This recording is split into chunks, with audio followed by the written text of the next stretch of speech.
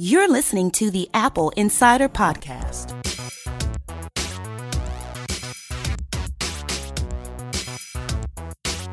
Welcome to episode 126 of the Apple Insider Podcast. I'm your host, Victor Marks, and joining me is Neil Hughes. Victor, how are you? Neil, thank you for joining us. Of course. I want to jump right in. We're going to spend no time wasted on introductions. There's an article that we published yesterday that's about the new Siri icon location, which our headline suggests could hint at the touchscreen home location in Apple's rumored iPhone 8. Yeah, this is something interesting that we found testing out iOS 11 beta. Sometimes you'll find hints of future things coming. Sometimes they pan out, sometimes they don't. I know that there's been evidence for a few years of a quote-unquote dark mode in iOS that hasn't come to be. But this is one that, considering all the rumors that we have about the iPhone 8 ditching the home button, is pretty interesting to me. Basically, we found while testing on an iPhone 7 Plus, doing a Siri command to invoke the new Do Not Disturb While Driving feature, Siri kind of changed its icon from its normal Cylon back and forth light that shows up to a circular one that actually looks like kind of roughly the same size as a home button would be on the bottom of the screen, but rather obviously than being where the home button is, it's actually on the display. And so this could potentially be a hint of something to come in the iPhone 8 and kind of giving us an idea of what the user interface will be like without a home button there. It's not that hard to picture, considering that the iPhone 7 and 7 Plus have a home button that does not click, that uses the Taptic engine to simulate the feeling of a click. So imagine getting rid of the groove where the home button is, and still having that same feeling, the sensation of a click. And it might feel like, for example, you're just clicking the bottom half of the screen in or something like that. And so, it'll be interesting to see what it's going to be like, what it's going to feel like in the hand. But this could perhaps give us a glimpse of what it's going to look like on the screen when you're interacting with it. Now, I've seen this on the iPad as well. And what occurs to me is that this is the same image of a Siri icon that we've seen on the top of HomePod. Kind of, yeah. Same idea. Yeah, so I'm wondering if it's also a move to make Siri a unified thing that's not just a microphone button across all of these. That would make sense as well, yeah. Very cool. Well, we will watch this and see more about it when the device is released. Of course, looking at the settings icon, the settings icon for Siri and Search is also this round. What would you even call that first? How do you describe the Siri icon now? I mean, right now there's like a line that goes back and forth along the bottom that does a waveform with your voice when you speak. Yeah, it's those three different colored waveforms going at the same time. Yeah. Now, but here in a circle, it's. It still does the waveform in iOS 11. It just, we found at one point it did this circle by asking a certain command on an iPhone 7 Plus. I couldn't get it to do that on my iPhone 6S. So I was seeing it on an iPad Pro 12-inch. Yeah, and I forget what it was that I did to invoke it, but I remember seeing the circular icon as well. Well, while we were attempting to do this, and I was messing around with Siri on my iPad Pro 12.9-inch, it went through the process of actually breaking my iPad, and I was stuck in a boot loop for all of yesterday. Had to roll my iPad back to iOS 10, and I still haven't even gone through the entire process of updating it to iOS 11. It's still actually doing it as we speak right now, installing. So for those of you who did not hear the disclaimer before, and I'm not complaining because I knew that I installed beta software on something because I had to test it for work. Just going to insert "Here you go" again. But I found it funny that the people in the comments on my original editorial were so offended that I said they should install beta software on a main system. But this is another prime example of why, if I were dependent on my iPad for crucial daily use, then I would be in big trouble right now. I do not install it on my primary iPhone, and my iPad is not a crucial piece of my workflow, so I'm good. But for those of you out there listening, just know that these types of things do happen. It wasn't like I was doing anything crazy with my iPad. I was just testing out Siri, and it broke it. So don't install iOS 11 on your main device. And what happens is when you do have a problem like that, you can break out of the boot loop possibly, but if you restore back like you have, and your backup to iCloud, for example, is newer, it's an iOS 11 backup, but you've restored back to iOS 10, then you cannot restore that backup because it's a newer iOS. I'll give it to you even worse. Here's what happened when I was messing around with it yesterday. iOS 11 wouldn't start. Put my phone in what they call DFU mode, where you hold the home button and the lock button for 10 seconds. You get it to say, please connect to iTunes, basically. Right. Plug it into iTunes, roll it back to iOS 10.3.2, then say, okay, now I want to upgrade to iOS 11. It installs iOS 11. I go through the setup process, and then I say I want to restore from an iCloud backup. Choose my iCloud backup, and then it immediately goes back into the boot loop. So I am praying, because yesterday iOS 10 or iOS 11 Beta 2 was released. I'm praying that upgrading to Beta 2 will allow me to restore from iCloud backup, because otherwise I'm kind of in trouble. Well, it should. It certainly should, because it's a newer version of iOS than your backup, so that should come back. Things people can do is, you can always take copious amounts of backups intentionally using iTunes. Mm-hmm. I know that all of our mindsets are geared towards using iCloud backups because they're convenient and it works well most of the time. But especially if you're using a developer beta, when you should be prepared for things to happen. Setting up iTunes backups where you intentionally connect to the computer and intentionally tell it to back up now can help you be prepared. We should point out that it's not just iOS 11 that's being worked on as beta, that even as iOS 11 is being worked on, Apple is still working on betas. We're pushing towards iOS 10, 10.3.3, and tvOS 10.2.2. They've gone through all of the iOS 11 things for Beta 2, but at the same time, iOS 10 is still getting updates. And the reason for that has got to be that there are plenty of devices that are not going to make it to iOS 11, the iPhone 5, for example, and 5C. And so iOS 10 is the end of the road for those devices. Yeah, that'll be it. One of my questions about that is, are those devices on iOS 10, are they going to work with AirPlay 2? No. All right. Well, now I'm making a sad face. I mean, I'm guessing. I don't know. Actually, I could be wrong, but I'm guessing that AirPlay 2 devices will be backward compatible with AirPlay 1. The last time this happened, going back to the years ago in 2000, let's say 10, when iPhone 4 was around, AirPlay was available as an update to one of the iOSs for the iPod Touch, 2nd and 3rd gen. Mm-hmm. And the iPod Touch at that time stayed at iOS 4.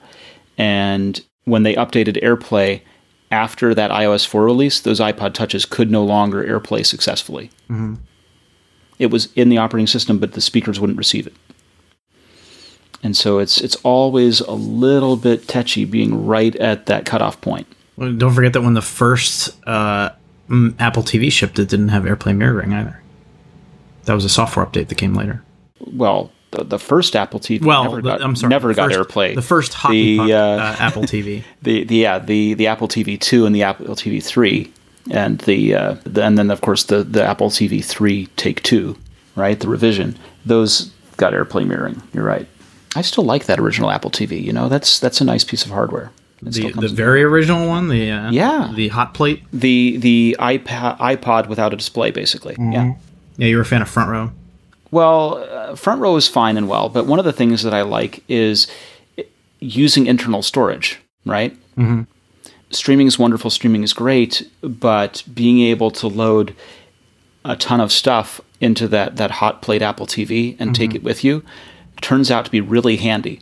Or just not have to worry about buffering and lower quality video that you get from streaming. Right. And so, that's one of the questions that we asked a couple months back, and I don't remember the answer, was if there was a way to use one of the apps on the 4th generation Apple TV and internal storage to load movies into. I don't know what those apps do behind the scenes. There used to be a 100 megabyte limit or whatever on them too, so... Yeah. I know that now they can temporarily load data, so it used to be that you would be capped at 100 megabytes, but now you're capped at 100 megabytes or whatever it is, but you can download 3 gigabytes of data, so if it's a huge game, it'll temporarily cache it. That was at launch. That was available at launch. No, this came later. This was part of maybe they increased the limit, but the original launch for Apple TV 4, Disney Infinity, right? Which was that sort of playground of Disney character kind of things. Yeah. They had a Star Wars game in it, and you'd launch the game, and it would immediately download a gigabyte's worth of stuff. Mm-hmm. And so they may have raised the limit on that, but it's always been that they could download extra stuff after the fact. Let's change topics just a little bit. Let's change gears. So we've talked in the past about how Apple is changing suppliers for the iPhone GPU, and they had been using Imagination, right? Mm-hmm. Imagination disclosed earlier on that they were no longer going to be, that Apple's not going to be using the PowerVR architecture. Now Imagination's board of directors declared on Tuesday that they've got a number of interested parties interested in purchasing the company, and that they're starting a formal sale process. Yeah, I mean, I think that this is kind of the beginning of the end for this company. They had a deal with Apple. It was good for them for a few years. Apple bought a stake in them. Apple was in talks to buy them. It didn't work out. And then Apple announced that they're going to go elsewhere, and stock tanked, and they just seem like they're floundering. So now they're trying to sell the company.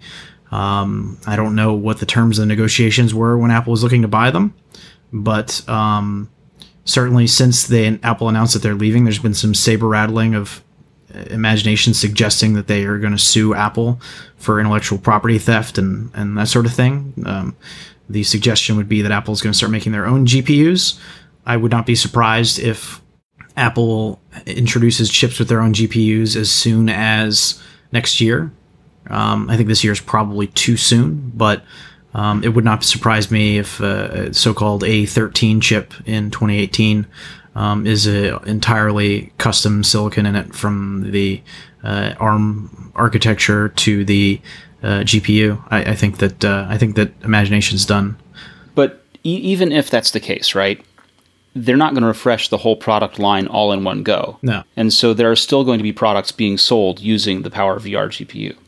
Yeah, I mean, it's going to be phased out, but I mean, Apple leaves these products on the market for 3 years mostly, and then they're out. So they're unlikely to be, and even Apple's a little bit misleading their branding too, because even when a chip is advertised to be a certain chip, it's not actually always the same chip. So the best example that I have is the A9X CPU in the iPad Pro 12.9 inch. And the A9 CPU, for that matter, in the new $330 9.7 inch iPad. Neither of those are capable of hey, you know who capabilities, even though supposedly the hands-free Siri, while on battery life, is connected to the M9 chip. So Apple claimed in marketing initially that the M9 chip was responsible for that, and yet the A9 chip with M9 coprocessor is not capable of it on certain devices without any explanation from Apple. So I would not be surprised if things like, for example, the A8 chip supposedly that is in the upcoming HomePod is not the same A8 chip that was found in whatever iPhone that it first launched in, the iPhone 6S or iPhone 6. I would not be surprised if it's a new version of the A8 with... It's within the A8 family, but it's not the same chip revision. It's a different... Because why would they need a PowerVR graphics display for a thing that doesn't even have a graphics display other than the Siri display on top? Like, that would be excessive power for it. They're going to be using the processor for other things other than graphics. So that's an example... Unless they use the GPU to compute stuff, yeah. Yeah, I mean, maybe. I don't know. Maybe they're using the GPU to compute local interpretation of the voice. I'm hypothesizing, but I am saying that Apple will be able to phase out PowerVR from their products very quickly, and maybe even more quickly than people realize, because yes, they do keep legacy chips around, but they also modify them in certain ways to put them in other products, to cut costs, to increase efficiencies, that sort of thing. And Apple has taken on a number of employees from Imagination, so it's not like they're missing out on any of the expertise that they need. Mm-hmm. Yeah, Apple's been pushing very hard on their own designs on this kind of stuff, and I would imagine that starting next year in the iPhone, whatever they're going to call it, 2018, it's going to be... Apple has, with more money and more capabilities and more R&D, has been bringing more and more of this stuff in-house, because they realize that the more that they can do that, the better it is for differentiating their product. And we talked about this a little bit last week with ARKit and that sort of stuff. They're creating platforms where users will only be able to experience that type of app whatever on it's Apple devices. a walled garden, is what it is. It's a walled garden, but it is a walled garden in the sense that Apple is doing things that nobody else can do. It's not like they're arbitrarily building walls and refusing to play nice with other platforms. It's more that the more they can control of the hardware, the more they can allow their own product to differentiate from others. So many of the parts on an iPhone are just off the shelf. The cameras are Sony, the screens are Sharp and whoever else they're buying batteries from someone. Yeah, Samsung or whoever is providing the batteries, right? The more that they can take integral parts to the product and make them themselves, then they can allow the products to stand out in ways that other companies cannot do. A great example of that in terms of hardware is Touch ID. Nobody's really been able to replicate the success of Touch ID in the way that Apple's done it, and it's been on the market for years now. That was a company that they acquired, rolled in-house, and made their own, and that is a way for them to continue to differentiate the product line. So as we go forward, things like the GPU, things like, they've bought a bunch of flash memory companies. You see now there's a 512 gigabyte capacity on these new iPad Pros. I don't know if that's a result of them buying these flash memory makers or what, or if they're gearing up for something in the future, but certainly that's something that Apple would like to do, to be able to make their own flash and potentially make it faster and better than competing products. One of the things that I'm thinking about, Apple talked at WWDC a lot about machine learning and the importance of machine learning and how they're applying it to everything they do. Mm-hmm. And that they're trying to do as much on device as they can before they take it off your device. That they have very clear ideas about what should be processed locally versus what should be processed in the cloud, mm-hmm. and how those things interact. And we know that GPUs, unless you're designing a special ASIC, a special chip, like what Google has done for their Tensor units, where they have custom hardware running for their TensorFlow, for their AI, mm-hmm. that GPUs are the way to go. That you pretty much need good GPUs in order to be able to do AI well. That the other thing it strikes me is that if you're going to be doing custom chips, that having GPU people who understand GPUs are the people you want when you go to make custom chips for your machine learning for AI. Because even though it's focusing on a different core competency of the chip, those are the people that will know how to build that. Mm-hmm. So this should, and this is my own personal opinion, this should increase Apple's value, having this expertise and this competency in-house. Mm-hmm. I think so. I'm looking forward to it. And I think that's probably why I suspect the GPU would live on inside an A8 inside the HomePod, is not because they're using it to run the graphics display in a huge way, but because it's there to be used for local use, local compute in terms of both the audio and local use in terms of the processing of the AI. Mm-hmm.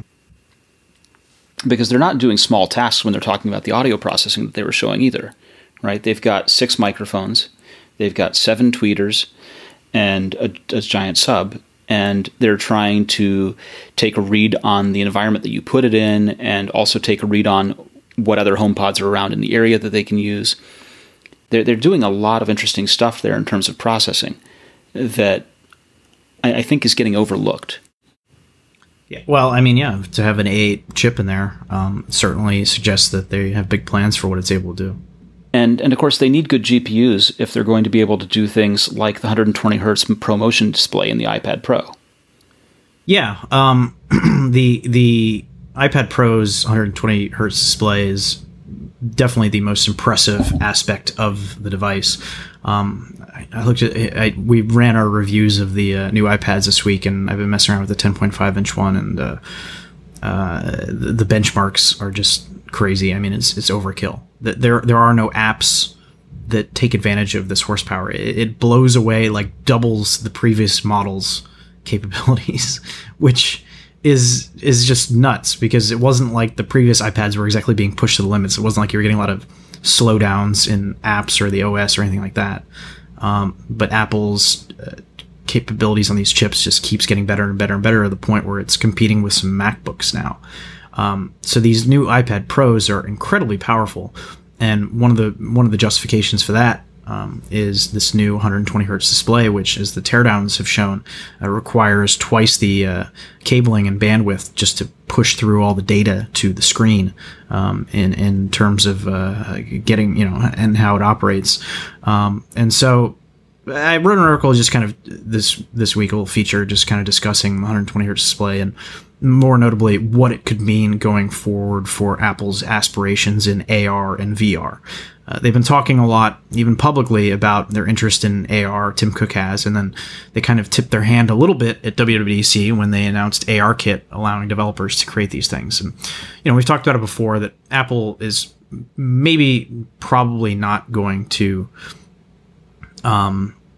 make their own headset, but they will create opportunities for developers to make made for iPhone accessories that might be able to do that. But in the meantime, we have these AR apps.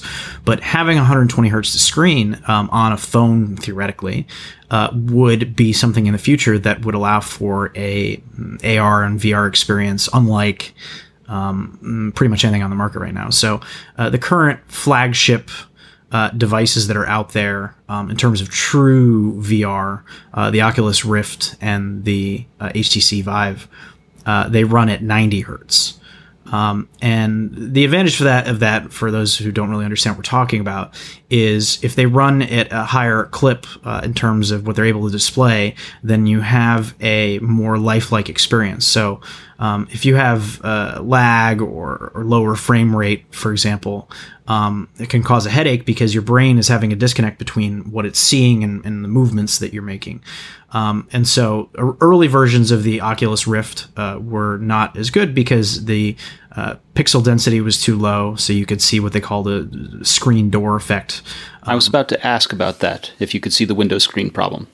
And then they also upped the frame rate on these, so that's higher. Now, if you look at Samsung Gear VR, that still is limited by the capabilities of the phone and does not run at the higher 90 hertz. So that is something that kind of holds back that platform. So I'm not saying that we're going to get a 120 hertz phone this year, but Apple has a history of introducing technology in one device only to bring it to another. Touch ID came on the iPhone, later came to the iPad, and then the Mac a couple of years ago or last year. Or cameras, right? Where you get the good camera on the iPhone and then it goes and moves to the iPad. Yeah, you think about Force Touch on the MacBook and the Apple Watch before it came to as 3D touch to the iPhone. You think about all these features that the Taptic engine on the Apple Watch later came to the MacBook and to the iPhone. Apple has a history of introducing new technology where it makes sense and then gradually rolling it out to other devices. It's easier for Apple to do something like a 120 hertz screen or a Taptic engine or whatever in a device like the Apple Watch or the iPad because those aren't as big volume movers as the iPhone is. So that allows Apple to kind of work out the kinks and then move it up to scale so that by the time they do launch it on iPhone, they got to have, 15 million for a launch weekend or whatever. They can actually do it. And so this is an opportunity with this 120 hertz display and the iPad for a future iPhone to potentially get a 120 hertz display, which allow not only for this more fluid user interface and experience while using it that is a lot more dynamic and a lot more appealing, but also potentially future VR and AR applications would be greatly enhanced by this and allow for more lifelike uses. So in the interim, starting this fall with iOS 11 and ARKit apps coming out, the best way to experience ARKit on iOS is going to be on the iPad Pro with a 120 hertz display. Developers are going to be able to tap into that and really make some fluid, dynamic, impressive looking apps between the screen and the A10X processor and all the capabilities of it. There's going to be some really awesome stuff out there, but looking a little longer term is what my feature did. I see this coming to the iPhone as well, and I think that could be a big boon.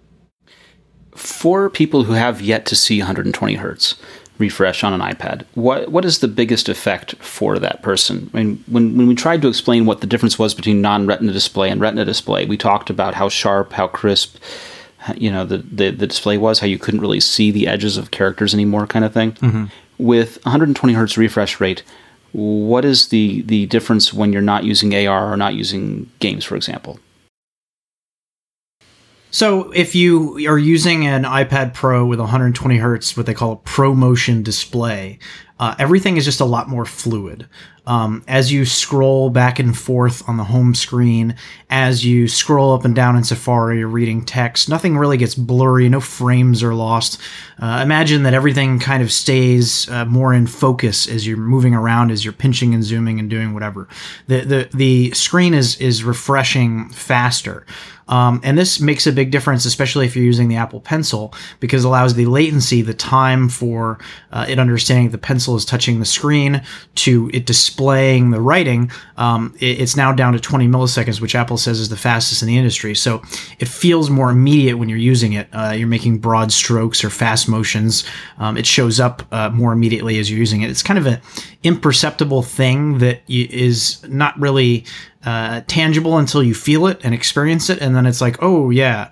It is very similar to, although not quite the big change that going from a regular display to a Retina display was. You thought that your iPhone display was great, you thought that your Mac display was great, you thought your iPad display was great, and then the Retina display came out, and then it was like, oh, it was like a whole new world, and then you couldn't go back. I don't think that the ProMotion 120 hertz display is quite the same level of jump as the Retina display was, but second to that, it is the biggest improvement in display that I've seen in an Apple product. It is that big of a change, and it's very exciting. You compare it like last year to the True Tone display, which I think is mostly a gimmick and not really of value to most users on an iPad. This is not like that. This is something that is actually of value and is immediately noticeable. And when you go back to a non-ProMotion display, you'll notice the difference. Scott Forstall went to the Computer History Museum in San Francisco and gave his first public interview since his leaving Apple. He was interviewed by John Markoff, formerly of the New York Times. What did we learn that we published about from that interview? There were some interesting things from it. Scott Forstall was kind of unceremoniously dumped from Apple after the Maps debacle, but he was a very important part of that company and spearheaded the development of iOS. So it was interesting to hear him speak. I think the big takeaway that was the most amusing from it was this idea that Apple's pursuit originally of creating a tablet, which led to the development of the iPhone, was because Steve Jobs apparently had issue with somebody at Microsoft and wanted to show them how it would be done the right way, and how it could be done with a finger rather than a stylus, because Microsoft was so dependent on a stylus and so adamant that stylus input and handwriting were going to be the future of computers. And Steve Jobs obviously had a very different vision where your fingertip was going to be the key to it. And so kind of a petty rivalry, if you will, that led to Steve Jobs pushing the team at Apple to kind of do the impossible. And it started out as a tablet project and eventually morphed into the iPhone, which came out 10 years ago as of next week. Years and years ago, probably about 2004, 2005, one of my family members went to a meeting.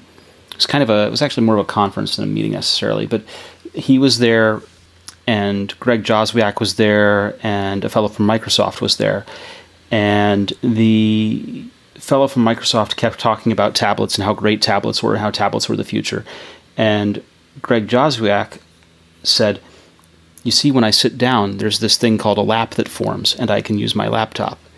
And the Microsoft guy kept going back and forth about how great tablets were and how the tablets were the future and what they needed to be all making. And Joz said, "Listen, if you want to make something for the FedEx and the UPS guy, we get it. But not everyone needs one of those." And it's one of those things that's always stuck with me, which was the concept that, when you sat down, you actually had a lap and you could use a laptop. And that's one of the things that Microsoft with the Surface still hasn't gotten quite right with the kickstand. Yeah, and it's something that Apple has focused on in using the iPad, because it still is very much a laptop device, especially the larger 12.9-inch form factor. I mean, it's not intended to be used holding with one hand and typing with the other. They don't even allow you to do the split keyboard mode for typing with two hands while holding it. And quite frankly, using the device in a portrait orientation is kind of awkward.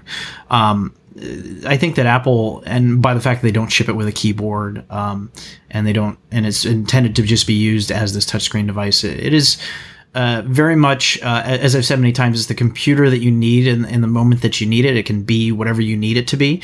But I think that vision still somewhat remains, that they see it as something that you lay down flat on your lap or on a table or desk, and that's how you type and interact with it. We're going to change gears here a little bit, and you may refer to this segment as the Amazon Insider segment. Big news this past week: Amazon bought Whole Foods grocery chain for $13.7 billion, which has a bunch of knock-on effects. One of them is that Amazon Fresh and Amazon Pantry can expand and use the Whole Foods market both as outlets and as distribution, which is kind of interesting. At the same time, I'm kind of wondering what will happen in terms of pricing, because Whole Foods, as you know, is pretty expensive. Do you shop at Whole Foods, Neil? Sometimes, yeah. I have a Trader Joe's around the corner, so that's my preferred place. But sure.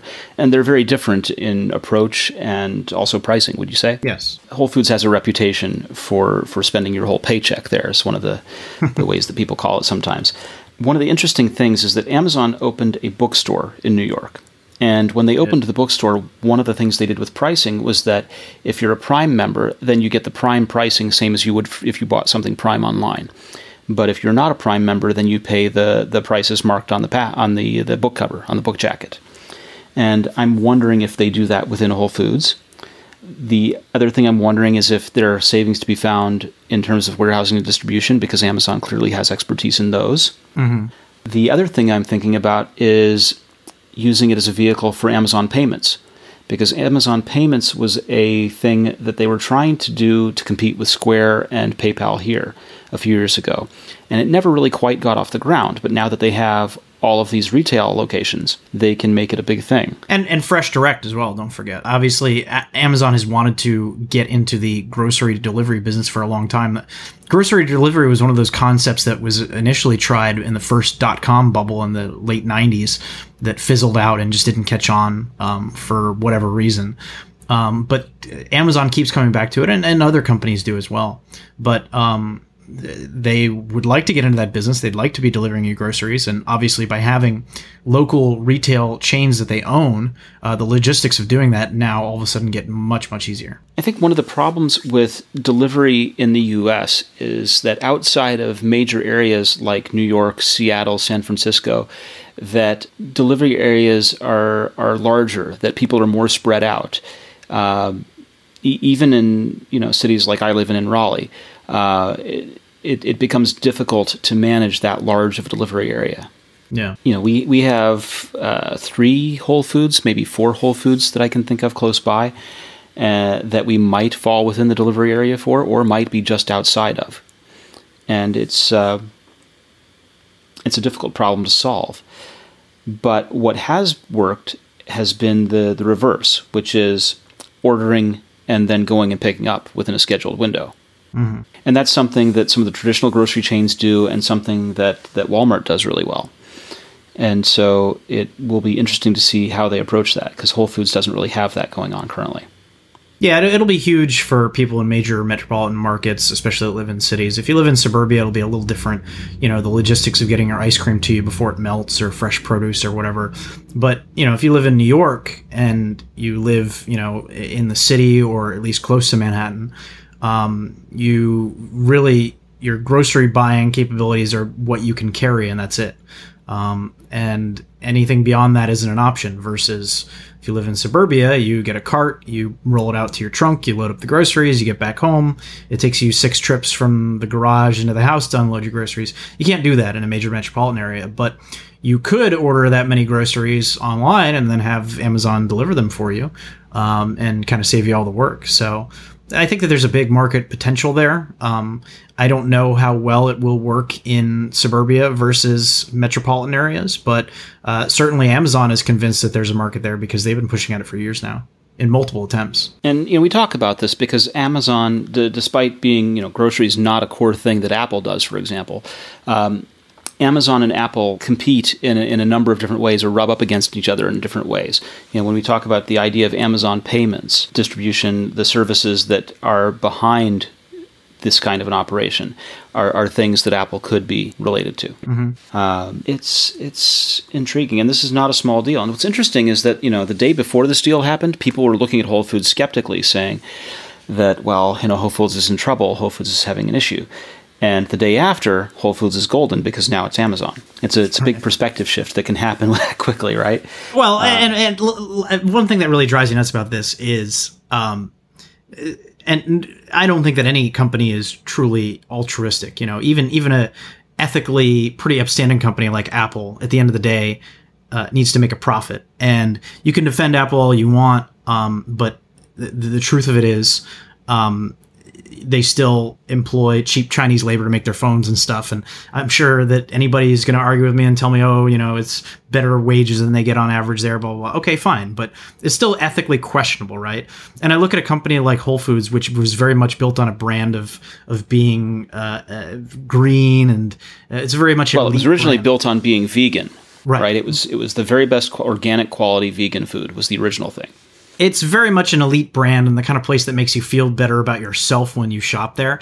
And so there's an irony in selling to the omnipotent Amazon, of which is pretty much goes against everything that Whole Foods ideals supposedly stood for, which shows that it was all just kind of nonsense. Well, they were in trouble, right? They needed to get dug out, and Amazon happily dug them out.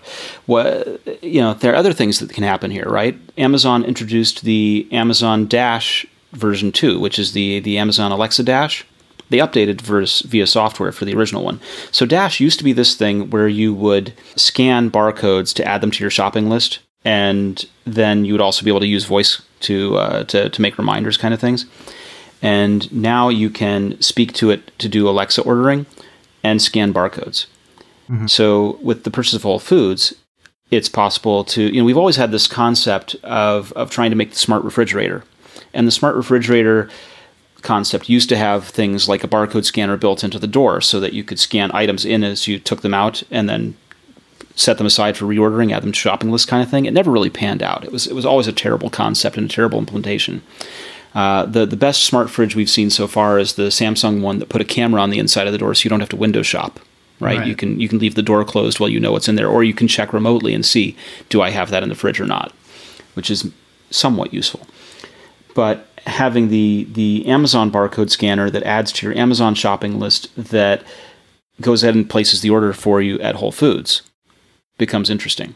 Yeah, I mean, I guess if you really wanted a smart fridge, I'm just reminded of the episode of Silicon Valley a couple weeks ago where Guilfoyle hacks the smart fridge. It's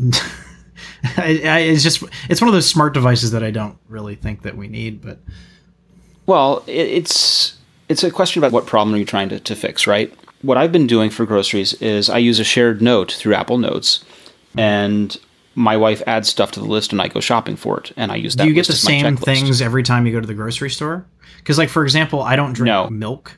So for somebody who needs milk, okay, that makes some sense. But my wife buys almond milk and it doesn't go bad, and we barely drink that. So it's like,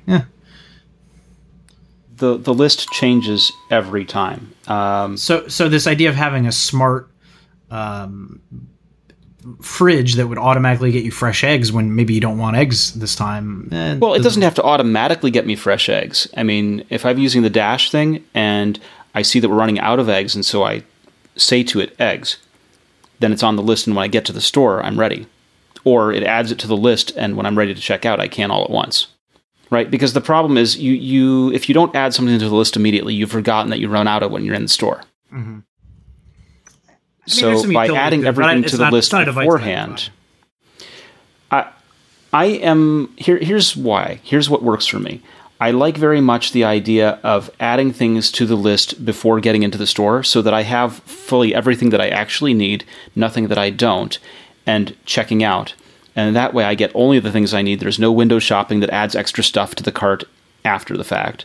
Mm-hmm. And it's a lot smoother and faster process, because then I've already paid and I can go ahead and get it. And that's where all this goes afterwards, right?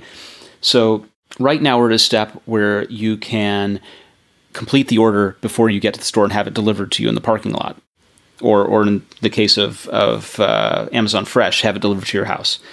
The next step, if you're in the store, is adding things to your cart and scanning them as you're adding them to your cart, which you currently do through Target Cartwheel, for example, looking for discounts, but checking out without having to go through a register. By virtue of scanning them through an app in your cart in the store, you pay right through your app and you walk out same as you would an Apple. Yeah, they have some interesting concepts. There's a lot of interesting room for retail to grow and change here.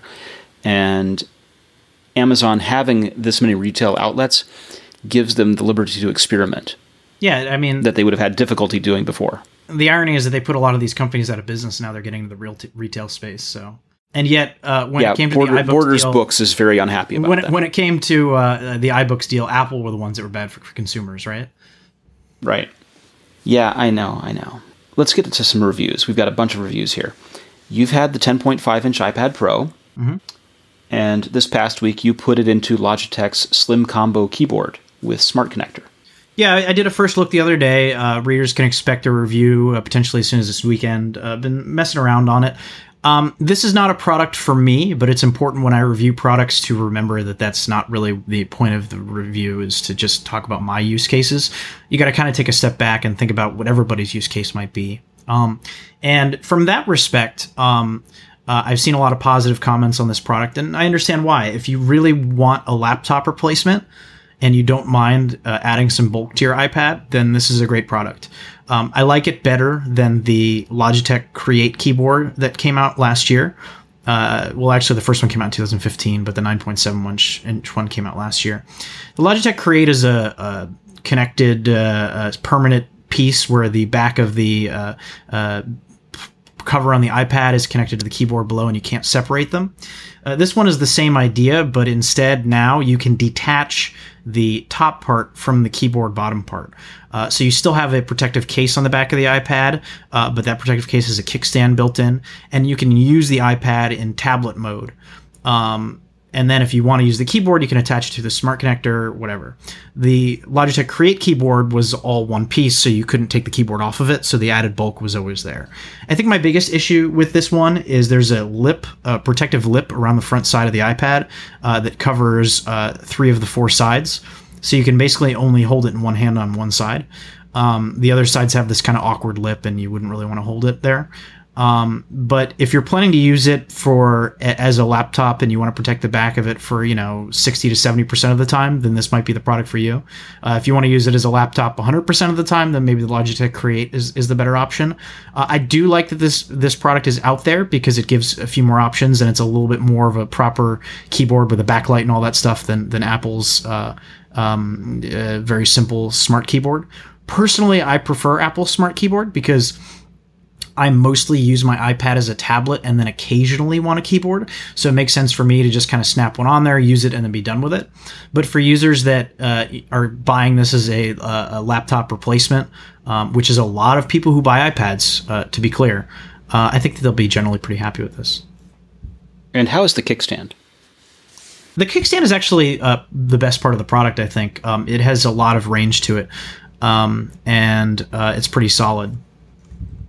That's my concern, is that people who use these things as laptops frequently get stuck with 1 degree of viewing range, right? Mm-hmm. It's fixed at that one viewing range, or you have a limited degree of motion. Here you've got, how much degrees of tilt do you get? 50 degrees. Nice. Yeah, so you can have it angling straight up, you can have it kind of standing forward kind of thing, and it's solid. It takes some force to move the kickstand back and forth. It's pretty nice. Again, I don't really see the need for a kickstand for how I use my iPad, but if you're in the market for something like this and you want to have a keyboard, you now have 3 decent options that all offer very different types of products, which I like. I want to see more smart keyboard and smart connector accessories out there. It's unfortunate that there are so few options out there right now, but I think the more that we have, the better it is for the product line. Very good. Now, before we started recording, you were telling me that you were thinking about upgrading your iPad to the new 12.9-inch iPad. You have the current model. Mm-hmm. So what is it about the new one that you like? I really like the 120 hertz display. I think that it is a noteworthy upgrade. I also don't like that my 12.9-inch iPad does not have always-on battery-powered, hey, Siri, and those are a couple things that I wish it had. The new one has the faster Touch ID sensor as well, although in my test they seemed like they were about the same speed. And then you get the True Tone and some other things that were missing from the 2015 model. So there's enough things in there to make it a good upgrade. You also wrote about the 10.5-inch iPad Pro with the 120 hertz. It's the same story for you. You just love that display. Yeah, the display is great. My main gripe with these, and especially the 12.9 inch, is that Apple, and we talked about this in the podcast last week, Apple's still shipping these with a 12-watt power adapter, which is inexcusable. Both these devices are capable of USB 3 charging speeds. I'm guessing that Apple did this so they didn't have to ship it with a USB-C wall adapter connector to get the 29-watt power adapter. And so if you want to buy it separately, you have to buy the 12-inch MacBook power adapter, which is 29 watts, and you have to get a USB-C to Lightning cable, which is a total of $75 plus tax, in addition to the $650 or whatever that you pay. So I think Apple cheaped out there, and I think they made a mistake. And especially if they're pushing this as a laptop replacement, not something used in tandem with a laptop, then they should just trust it with its own power brick. Which, I know you're thinking 12-inch. Which do you recommend for people, the 10.5 or the 12-inch? Is it just simply about the size of bag and easy to travel kind of thing? What's your recommendation there? Yeah, I think most people would be happy with the 10.5 inch. The screen size is great. The portability is great. You can use it one-handed. It's light. For most people, the 12.9 inch is going to be a little big. It's not meant for one-handed use. It's heavier. It's a half a pound heavier. It's just bigger. I prefer the larger size because for me, it's just basically a light couch computer / something I would watch TV on at home or watch movies on an airplane or something.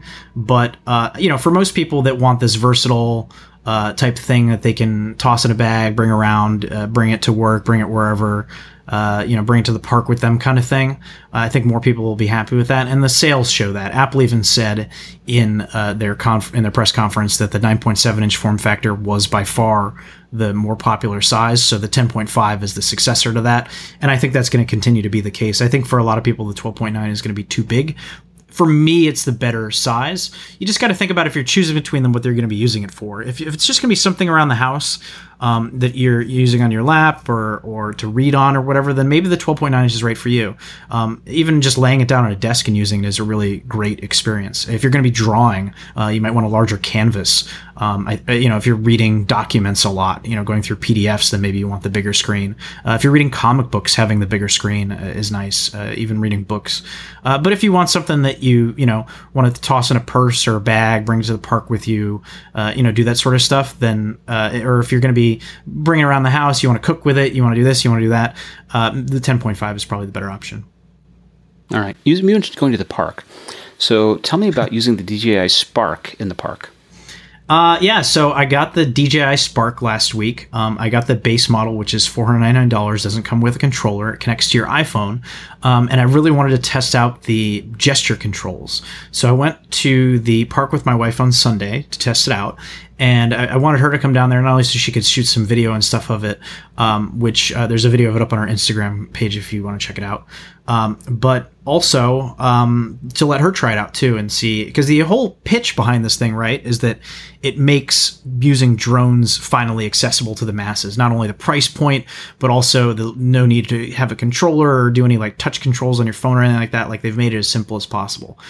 And I would say that for the most part, they've succeeded. My wife was able to... When you use a drone, there are two things you have to do, right? You have to be able to land it without crashing, and you have to be able to fly it without hitting people or hitting other things, right? Yes. Those are kind of the starting requirements, yeah? Yes. And previously, it's been pretty hard to avoid either one of those things or both, right? So this thing is a kind of a close range, the motion controls. For obvious reasons, they can't track you from 100 feet away with motion controls. But the way that it works, which is pretty interesting, is you press the button on the back a couple times, the motors fire up, you toss it in the air, and then it just starts flying in front of you. You let it fly there until it can recognize you, then you hold your palm out, it recognizes your palm, and then you move your hand around, and it follows your hand, and you can get it in a position that you want. All of that works very well. I had my wife test it out, and she was able to do it really without much issue too. There was some problem of her stepping a little too far away to get her to measure her hand. Then she went a little closer, and it worked fine. And then you move your hand around and it follows it around. And we were in the park and all these people were like a crowd gathered. Everybody's like, are you controlling that with your hand? And people, it was kind of like one of those wow factor type things with technology. Where things, I don't want to say fall apart, but become a little iffy was there's a gesture to wave to get the device to fly 10 feet away. So basically at a 45-degree angle, you wave and it goes up and further away, and then you can get a photo of you or whatever. I learned after testing it Sunday and having some issues with getting it to fly away that it doesn't really, you don't wave from the wrist. You basically take your palm and just move your entire arm back and forth. It understands broad gestures, not subtle. So wait. Are you gesturing with your elbow moving at that point? You're basically waving from the elbow? Hold your palm or from the up shoulder? Yeah, wave from the shoulder of the elbow, but have your whole hand move left and right in a broad way. You just make sure that your hand is in front of the drone's camera. You move your arm back and forth, and then it understands that as a waving gesture, and then it will fly back the 10 feet to get a better angle of you from a distance to get an aerial shot. I was having trouble with it at the park because I was waving as I normally would with my wrist, and that was too subtle of a movement for it to understand. Having learned that, I'm going to go back and try it again. That was something that made it a little bit less intuitive.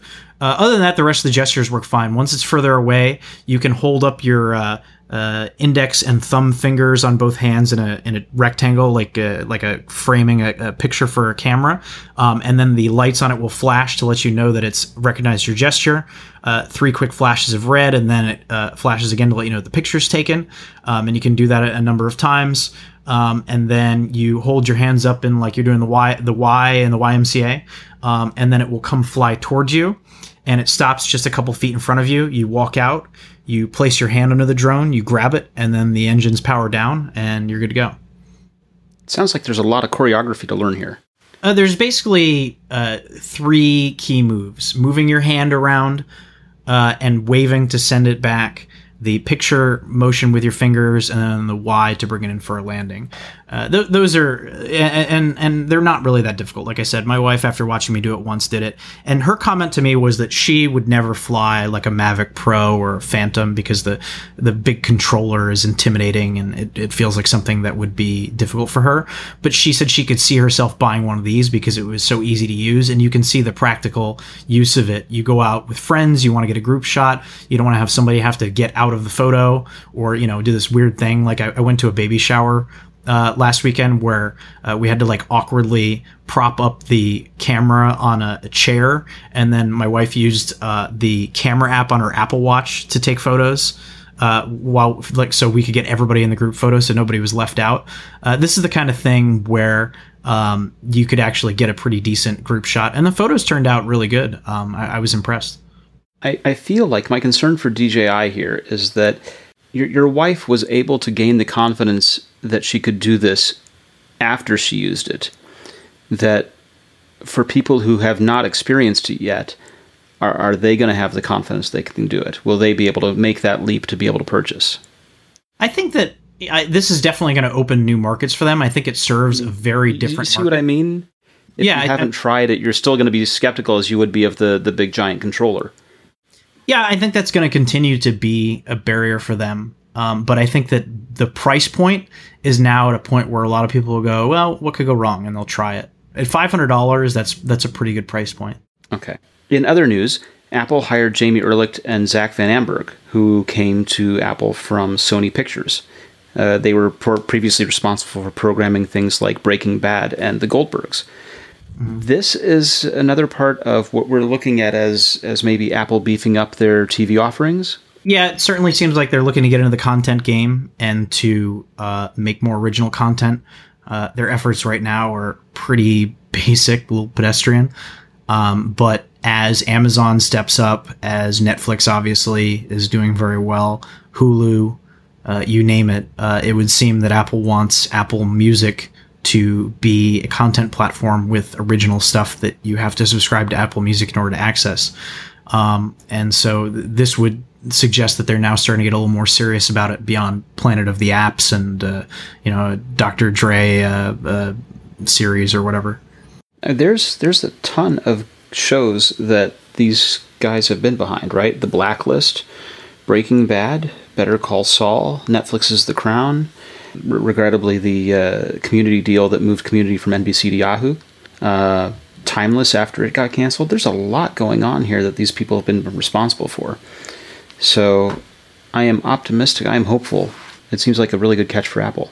Yeah, I think that there is a lot of potential there. I think that this is a space that Apple needs to start doing a little more in. And this is why you continue to hear people saying Apple should buy Netflix, because they're kind of behind on the content game now. Definitely.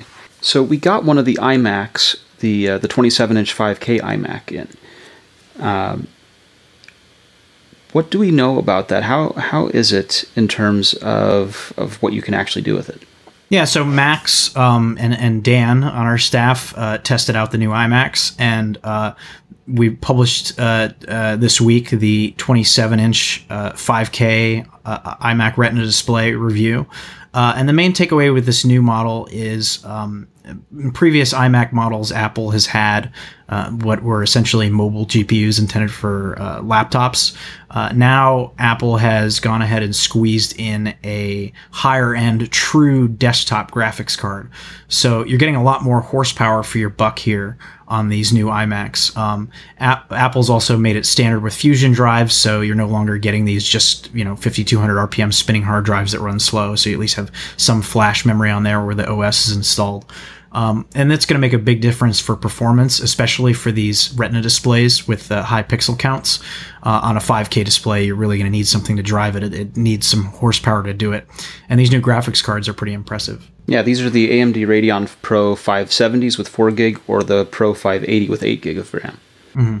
Yeah, they're pretty capable. And we tested the 580. They are quite impressive. It seems even when people aren't doing pro graphic work, one of the things that people get upset about is if just the user interface stutters at all, right?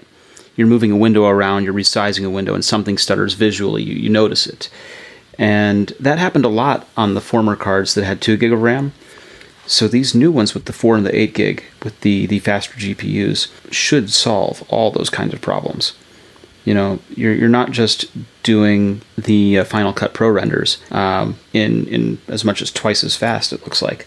You're also experiencing that power of the GPU all the time. But gosh, we didn't even have trouble playing Battlefield 1 on it, which is a pretty impressive game. It was running at between 50 to 70 frames, with most of it staying above 60 all the time, which is perfect for this 5K display. Yeah. They really boosted the power here, and this is a response to, as we talked about at our Adorama event earlier this year, there's a lot of concern about what Apple's doing for pro users. WWDC, Apple tried to make it loud and clear, we hear you, and here you're seeing the fruits of it. Definitely. So the last piece here that we're going to talk about, I think, is so the core Bluetooth support in watchOS 4 is something that was talked about at WWDC. And Dexcom CEO is now talking about their support for using Dexcom monitors with the Apple Watch. We saw a Dexcom screen grab in the WWDC keynote, and so I kind of suspected that they were a part of this. But go ahead and tell me a little bit about what we learned so far. There were a lot of rumors about Apple partnering with them to make, an official Apple Watch band or something. Maybe hardware was going to be built into the third generation Apple Watch. It turns out that most of that information was hogwash. The CEO of Dexcom said that they were not partnering with Apple in that way. This is something that is a important but a niche capability for users with diabetes. In order to take advantage of it, you have to have a procedure with a sensor embedded in the skin in order to check your blood sugar levels. This is not something that can be done over the top of the skin, which is what some people thought was the case prior to this product actually being revealed and announced as part of WWDC. So it's still important and meaningful for a lot of people. But this is not the kind of thing that you can expect to just casually be getting your blood sugar checked just for the heck of it. Right, and you wouldn't do this just for the heck of it. I mean, there are some reasons, some very legitimate reasons to be monitoring glucose. Right. You can do it if you're concerned about your diet and your how much sugar is in your diet. Mm-hmm. You can do it if you're having fainting spells or feel weak and you need to monitor your blood sugar to see how you're doing. You can do it if you have diabetes or if you're pre-diabetic, right? Mm-hmm. What's huge about this, so there's the Dexcom 5 monitor, which is available that works with the iPhone and then works with the core Bluetooth and watch. But coming is a Generation 6 continuous glucose monitor that's going to ship in 2018, will be a lower profile unit, and has an automated insertion system for the probe. Mm-hmm. And that will work with the watch. The Gen 6 will be labeled for 10-day continuous use, up from 7, which is cool. And acetaminophen, which is Tylenol, tends to interfere with the data, and as of the Gen 6, that will no longer be an issue either. That's pretty cool. What's interesting for me is that we had a report that we wrote about and covered a while back in May about Tim Cook using one of these monitors. Mm-hmm.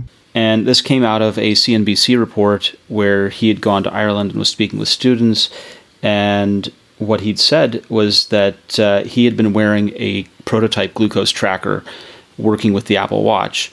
That CNBC's reporting at that time was that Apple was working on the holy grail for diabetes, non-invasive and continuous glucose monitoring.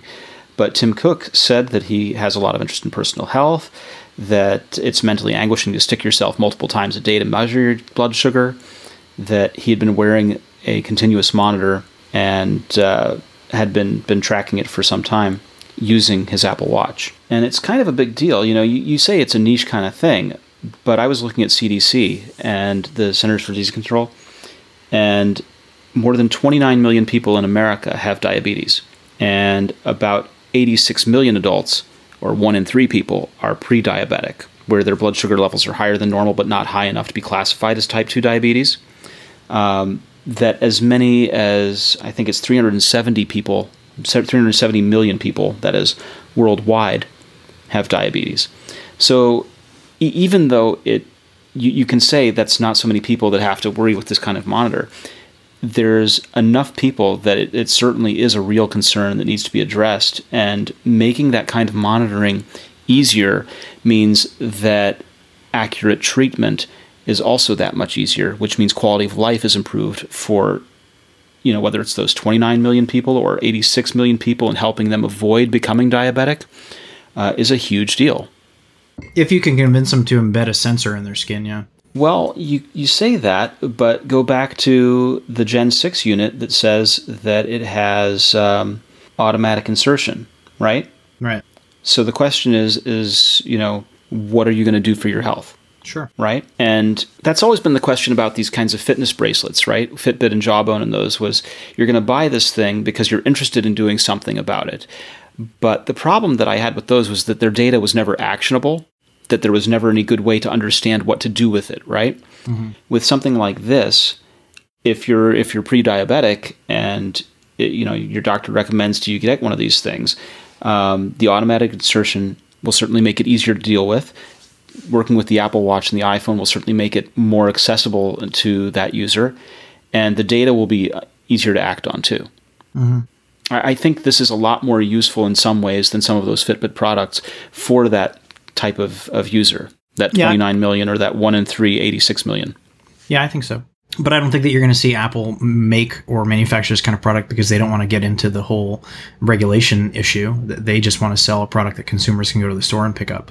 And accessories that interact with it, sure, they'll open up ways for developers to tap into it. But anybody that was expecting the next Apple Watch on its own was going to check diabetes and blood sugar levels, they were not really understanding how things work. Yeah, and it doesn't make sense for Apple to be the manufacturer of those kinds of products. It makes Apple is very good at being the hub of a bunch of different spokes, right? Mm-hmm.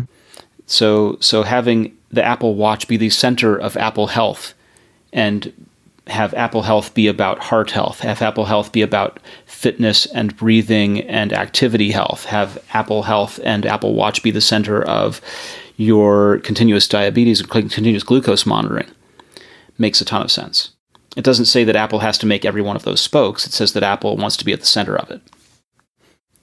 I think this is another one of these things where we're going to see more of this in 2018, and around 2019, we should really have this sort of sphere of health and Apple Watch as a part of health really come together. And we've been seeing these movements towards it, right? We've been seeing, CareKit, for example, and the open sourcing of CareKit so that research can happen. All of these things are moving towards that world where the health data becomes personal and actionable. And that, for me, does a lot for Apple's value. Just in terms of improving people's quality of life and also, of course, their own stock value. Mm-hmm. Take it for what you will. I do own some Apple stock, so that's, again, my own personal opinion, not advice. Have I covered that well? I know that when you and I talked about this before, you were a little bit, you wanted to be careful about it. I think we're good now. All right. What else would you like to talk about, Neil? I think we ran the gamut this week. Well, I'm your host, Victor Marks. Neil, where can people find you on the internet? You can read me at appleinsider.com, and you can find me on Twitter at thisisneil, Neil. And I'm Victor. You can find me on Apple Insider, and you can also check out, Neil and I recorded an episode not too long ago for another podcast. We were the guests that time. And this is on taperight.com/@scout. And go ahead and listen to it or look in iTunes for the Scout Tech podcast. It might be worth a listen. You might enjoy that. Thank you very much. This has been the Apple Insider Podcast, and we will see you back next week.